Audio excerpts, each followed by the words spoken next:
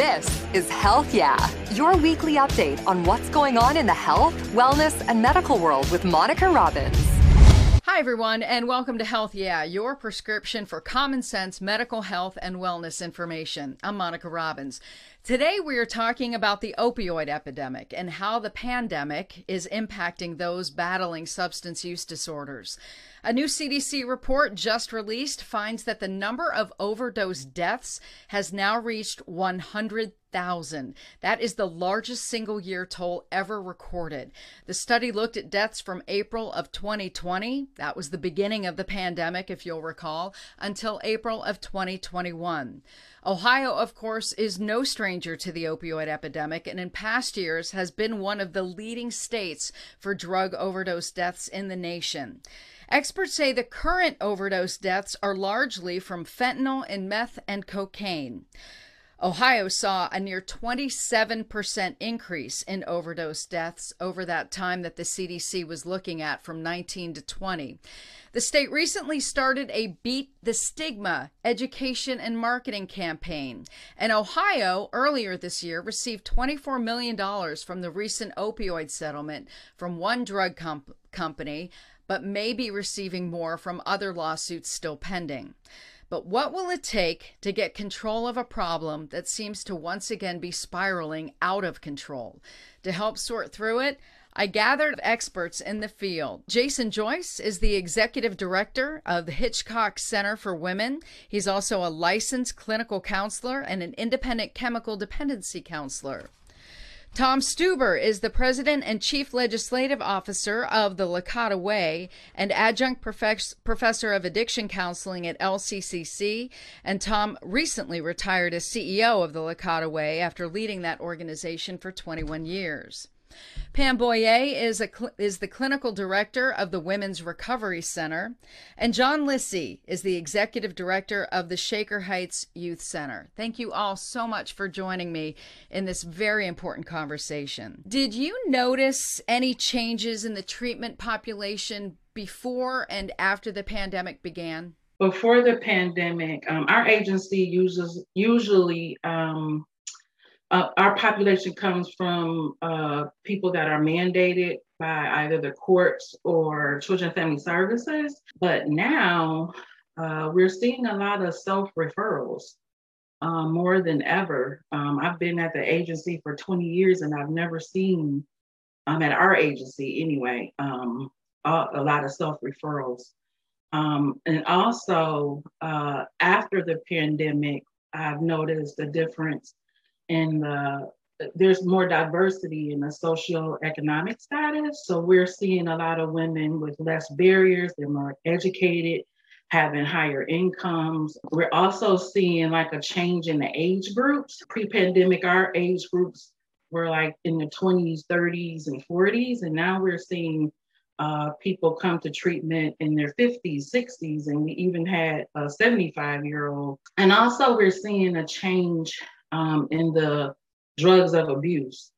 We always had, marijuana, alcohol, pre-pandemic opiate abuse. We're seeing more opiate abuse, but we're also now seeing methamphetamine use. Monica, I think that one of the things that we're seeing is simply the consequence of the isolation that's occurred as a result of the pandemic.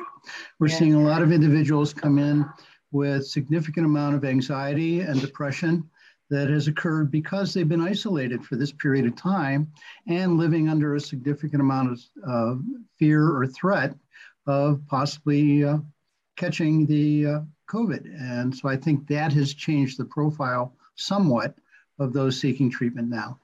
But we are seeing a surge of people seeking our care that we haven't seen for quite a while. And I think part of that is because people have been hunkering down to try to get through the COVID. Pam, have you asked any of the folks who are coming in, are any of them first-time users, or is this something that, like, especially with the older population, that maybe they had dealt with substance use disorder when they were younger, and then because of the pandemic, fell off the proverbial wagon, if you will? Yes, we do have a lot of first-time clients who well, I'm not going to say their first time because they've used in the past, but their drinking or their usage did become more problematic during the pandemic when they were isolated and stuck in the house. And a lot of them, especially the older, were dealing with a lot of medical issues and were prescribed pain medications, and they couldn't afford it, and then they went to the illicit drug use. John, you see typically a younger clientele. So, can you talk about how the pandemic impacted youth seen by your prevention providers? Sure. Yeah, prevention serves a large segment of youth, ranging from a kind of a universal population to those who are struggling but not in need of treatment services. And really, almost all the youth that we've been in contact with have been impacted by COVID. And we're just beginning to see that impact of trauma. The youth have lost in-person education for long periods of time, and that's disrupted their learning and isolated them. There's been examples of violence in Bedford schools and Akron schools that have made the news, and I think a lot of that is pandemic related. The school disruption, the pandemic fears, and really the extreme polarization of our country, I think all contribute to that. So we're seeing a lot of kids who are showing their trauma, and then there's a lot of kids who don't show that they've been impacted and quietly go about their business. But all of them really need support to build resiliency and to cope with the many stressors they've had. So we kind of come from a wellness philosophy, identifying strengths and viewing youth as a work in progress and not as an individual with a problem. So our goal really is to build resiliency by building relationships with caring adults and providing support and teaching life skills and how to deal with stress and those sorts of things. Jason, let me move on to you. The state of Ohio just started the Beat the Stigma campaign. And one of the issues, even though we have a lot of new people because of the isolation, because of the other issues, who may be now dealing with a lot of these problems, talk to me about what is the biggest misconception of addiction or mental health disorders?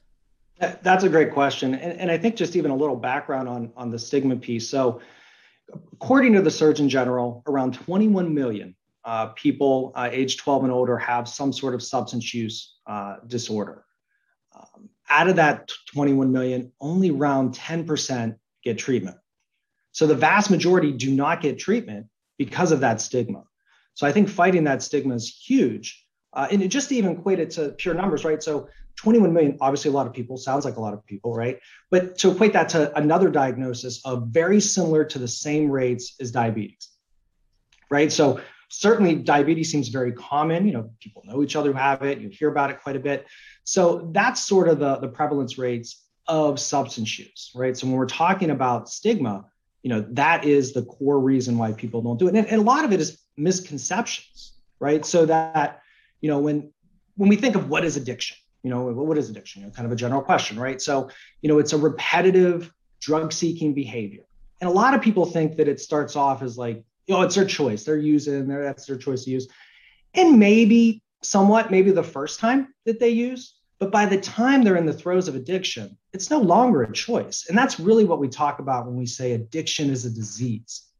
That, at some point, it no longer becomes a choice. And I think really kind of having people understand that, getting out there and advocating for that, helping others to kind of get a good understanding of what substance use is will help the community at large treat this large scale issue. Yeah, one of the biggest issues, and I was very happy to hear, Pam, that you said you have a lot of self-referrals, because one thing that stigma tends to do is prevents people from seeking the help that they need. Yes, I think it is a good sign that people, I know the women, they're coming, they want help. these women are coming, they're talking about, how traumatized they were, and they just want help. And they want to have better relationships with their families and their children. And, so yeah, we are, very, very happy to see a surge in, self-referrals. COVID shutdown had a significant impact on access to care. So what procedural changes did Licata have to make to deal with that? Well, in early 2020, which was the onset of the pandemic, our first concerns were how do we keep our customers and our staff safe? So in residential treatment, we had 12 residents, and that was already a reduced capacity due to the pandemic. But we also had between 160 and 180 active customers in treatment receiving care at that time. So we implemented a number of protocols. We suspended outside visitors.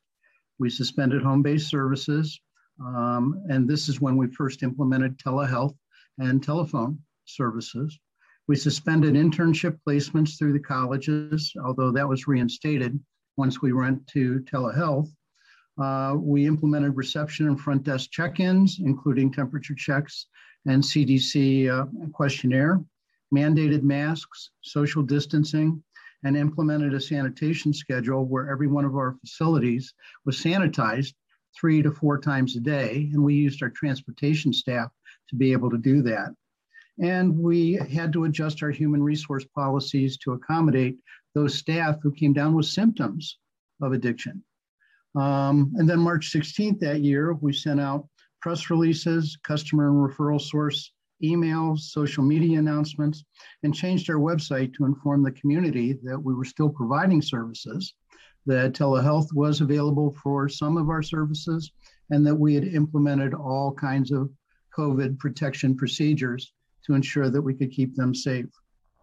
We then had to implement a work plan where we took and reviewed every one of our staff, and those that could work from home were going to be working from home, which meant we had to establish home work offices, which were equipped with the technology necessary for them to deliver care. And at that point, we ended up purchasing 35 computers to be able to set up our clinical staff with the ability to provide telehealth. Well, at this point, we're still utilizing all of the telehealth services as available. We have started some on-site group counseling again and intensive outpatient treatment for those that have been vaccinated and are able to come and participate. But we still utilize full masks, social distancing, and have limited the amount of services that are provided on site. Give me the pros and cons of telehealth with the Women's Recovery Center. How has it been utilized, and what impact have you seen? Some didn't have computers. Some didn't have, smartphones, to receive the services. And then if they did have, smartphones or computers, they didn't have sufficient enough data plans. And then we went in, we kind of ran into other issues, some technical difficulties with, losing the connection. We tried to create the environment of having group therapy, online. So that was a challenge. And then there was the challenge of, HIPAA and confidentiality. So we constantly had to, tell the clients that they need to go find a private space. As a clinician, it was difficult for us to express warmth or empathy. It's difficult to do those things virtually. So sometimes your virtual-based conversations, may lead to miscommunications, and, clients were upset, turning off their cameras and things of that nature. So those were some of the major difficulties in the beginning that our agency had to deal with. But we implemented some rules and enforced some rules, eventually that the clients got used to. John, how about you? How did you implement telehealth, and what were the pros and cons from your perspective? From a prevention perspective, especially working with the little ones, trying to engage a kindergartner or first grader on the telephone and keep their attention for longer than 5 minutes was a very, very difficult task. With the little ones, usually if we're meeting with them at school, we're playing a game with them or doing something like that to engage them so that they feel comfortable and are able to talk. That was a real challenge. The other challenge is that we actually ended up doing a lot of in person because the children were out of school, and there were just some children who absolutely could not function at home academically. They were never on their tablets and not doing the work. So we actually implemented learning pods for each of the segments of the Shaker schools, so that some of those children were able to do some academic pieces. The other thing that we did was kind of pivot towards serving the community. So because so many people were in stress just around things like housing and food, we really got involved with other community partners to make sure that their food was being delivered to folks, and we were getting donations and getting those donations to people who needed it. So it changed kind of what we were doing, but we felt fortunate that we were still able to serve the community. Now that we're past it, Tom and John and Pam, I'm curious to know, is telehealth still going to be, a regular part of your treatment process these days? Absolutely. What we've done is Licata's been providing telehealth services since 2009, but this tool had limited utilization based on many of the restrictions that had been imposed under rule. Primarily the requirement that the customer have face-to-face meetings prior to implementing telehealth services. The obstacles that made telehealth necessary, meaning people couldn't access care, were keeping it from being effective. The COVID-19 pandemic and the loosening of restrictions have led to full utilization and significant learning about the true benefits of telehealth. Engagement and access to care are critical beginnings to successful outcomes. So the Licata Way has been offering and will continue to offer telehealth services, both in terms of medical, including medication-assisted treatment, counseling, including group, individual, and family therapy, psychoeducation, and also assessment.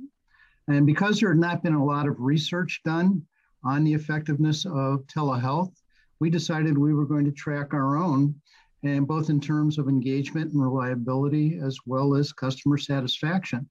JAMA just last week came out with a study that did indicate that telehealth is very effective for certain populations.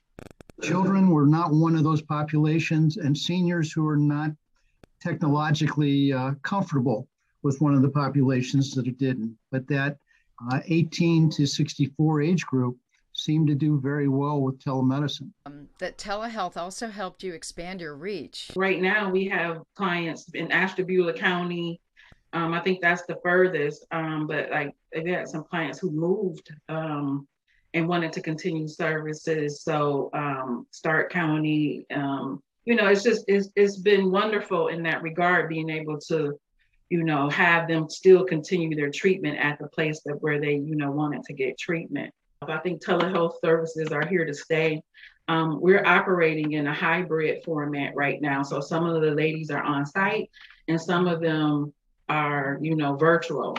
And it helps, with the barriers of getting to treatment. There's still some women at home who are still taking care of children who don't have childcare.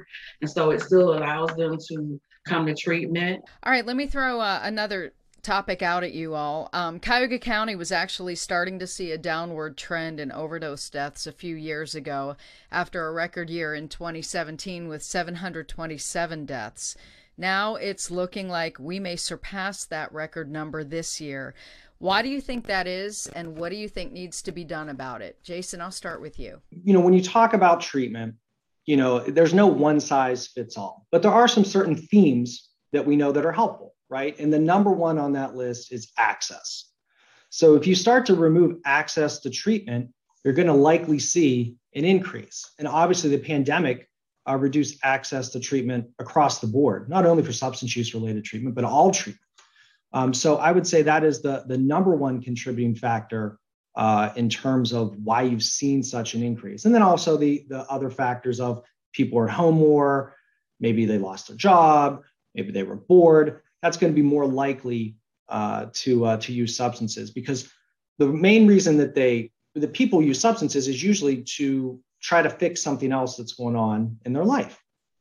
Whether that's they're stressed or anxious or bored, or they want to please somebody else, whatever it is, that substance is usually, at least when it starts, is trying to fill that role. And then, as I talked about before, it leads to addiction, which then is harder to stop.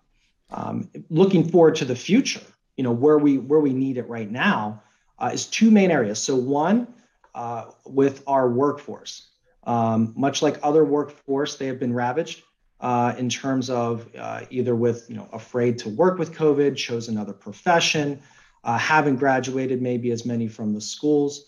We're certainly seeing a reduction across the board in workforce in people willing to work in the field. And the second one is infrastructure. As you see more complexity, whether it's with telehealth or how we deliver our services, you need more funds for infrastructure to be able to build and reach the people that you're looking out to. John, what do you think? I think another aspect of the increase in death is really the difficulty connecting with ongoing community support groups like AA or NA. For a while, almost all meetings were virtual, and I think for many people that was interesting at the beginning, but those personal relationships, I think would help keep people sober. And that includes things like being in church or other kinds of supports. And without ongoing community support, I think it's very difficult for people who are addicted to chemicals to stay sober. From my perspective, well, we just recently started a trauma group. And so from the ladies who have been attending our trauma groups, they were, they're sharing that, being at home isolated and things like that, they were like into their thoughts and, having flashbacks and, just thinking about all the things that have happened to them. And so it kind of, made them want to self-medicate more. But I would like to see, more, women's treatment specifically. We're seeing the overdose deaths increase and the overdoses overall increase significantly. And I think the reason is that we are actually in the fourth phase of the opiate epidemic. We started with narcotics or pharmaceutical opiates. We then went to heroin. Then went to fentanyl, and now we're finding fentanyl mixed with psychostimulants. And with each phase, we found that the individual being treated has been more difficult to treat, that the addictions become stronger and more controlling. And going back to what Jason said, Jason helped the Ohio Alliance of Recovery Providers complete a survey of agencies. And what we found is that all of the agencies in OARP have significant work shortages, ranging from 4 to one organization had 100 clinical staff that were positions that were vacant. And that we found that there were, on average, 4 months to fill a position. Well, if you've got somebody that, a position that's open, a clinical position, that's 12 individuals that are not going to receive treatment that day. The addiction field, with the primary reimbursement being Medicaid, we have not seen a significant increase in rates since 2004. And if you were trying to run your household with the same money you were making in 2004, you would have a difficult position too. If you were the one who had the checkbook, Jason, I'll start with you. Where does the money have to go? I think it goes to coordination of services. I think, obviously, with workforce, but I think even more specifically with coordination of services. So we've seen some of this money at use in Cuyahoga County with the diversion center. And I know they're kind of going through the process and making sure that it gets set up the way that they want it to get set up. And, there's been some hurdles there, but I'm confident that they'll get through them. But I think that's where the money is going to be most impactful. When you're looking at something that can not only touch one population or one person, something that can help coordinate across the whole system. The ideal would be something that would help coordinate more effectively through people's levels of care so that they could have tight coordination with all of the services they receive, whether it's primary care or specialty care, but right down to substance use, that it's really valued and looked at everywhere across that continuum. Education is such an important part of that. About 60% of the addiction workforce doesn't have a degree in or an advanced degree in addiction. So even getting the workforce more educated and then bringing people in. And I think we do a great job actually at the associates level of teaching addiction services. So putting some money into educating the workforce, doing some stipends for them, because most of the people who are CDCAs, chemical dependency counselor assistants, don't make too much money, but really incentivizing their education and getting them to get at least a degree, and then looking at what we can do to increase education on the bachelor's and master's level, as well as the PhD level, would be huge. Tom, I know you have like a top 10 list, I'm sure. So where would you start? Same with education and getting more people in the workforce, or if there was something immediate, what would you do with it?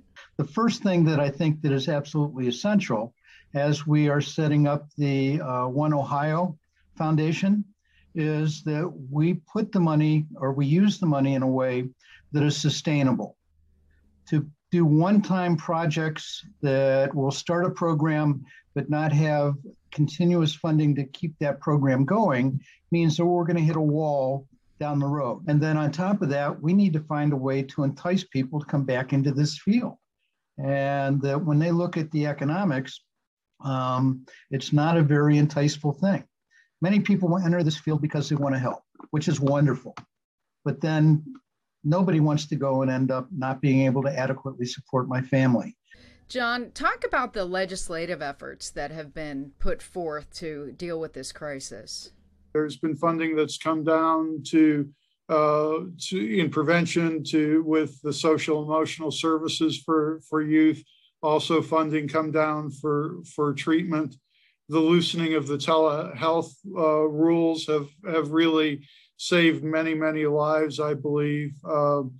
And then, looking at overdose prevention strategies, and I think that's coming down on a federal level, but looking at not only the naloxone and fentanyl strips, needle exchange, those sorts of things. People, obviously we're in the business of treatment, but people have to come to treatment if they're alive, and if they're dead, they are no longer going to be coming in our doors. So we have to look at ways of keeping people alive and then nudging them to treatment. And I think some of the initiatives have helped with that. We've looked at the increase in addiction workforce, and we've studied it, and OMAS, the Ohio Department of Mental Health and Addiction Services, have done some studies, but we really haven't implemented. So I think we have to build on the studies and implement. I think also the increase in recovery support has been something that's been funded and has been organized. So I think probably all of the agencies that do treatment have now peer support, and I think that's an important piece that's been implemented. Thank you all so much for being part of this incredibly important conversation, and hopefully we will see a turn in what we're seeing right now. Please find me on Twitter and Instagram at Monica Robbins. Like and follow my Facebook page, Monica Robbins WKYC. Subscribe and find video podcasts on my YouTube channel, Monica Robbins. Until next time, have a healthy week. Thanks for listening to Health Yeah with Monica Robbins from WKYC Studios. Subscribe now so you never miss an update. And find more on everything you heard here on WKYC.com and on the WKYC app.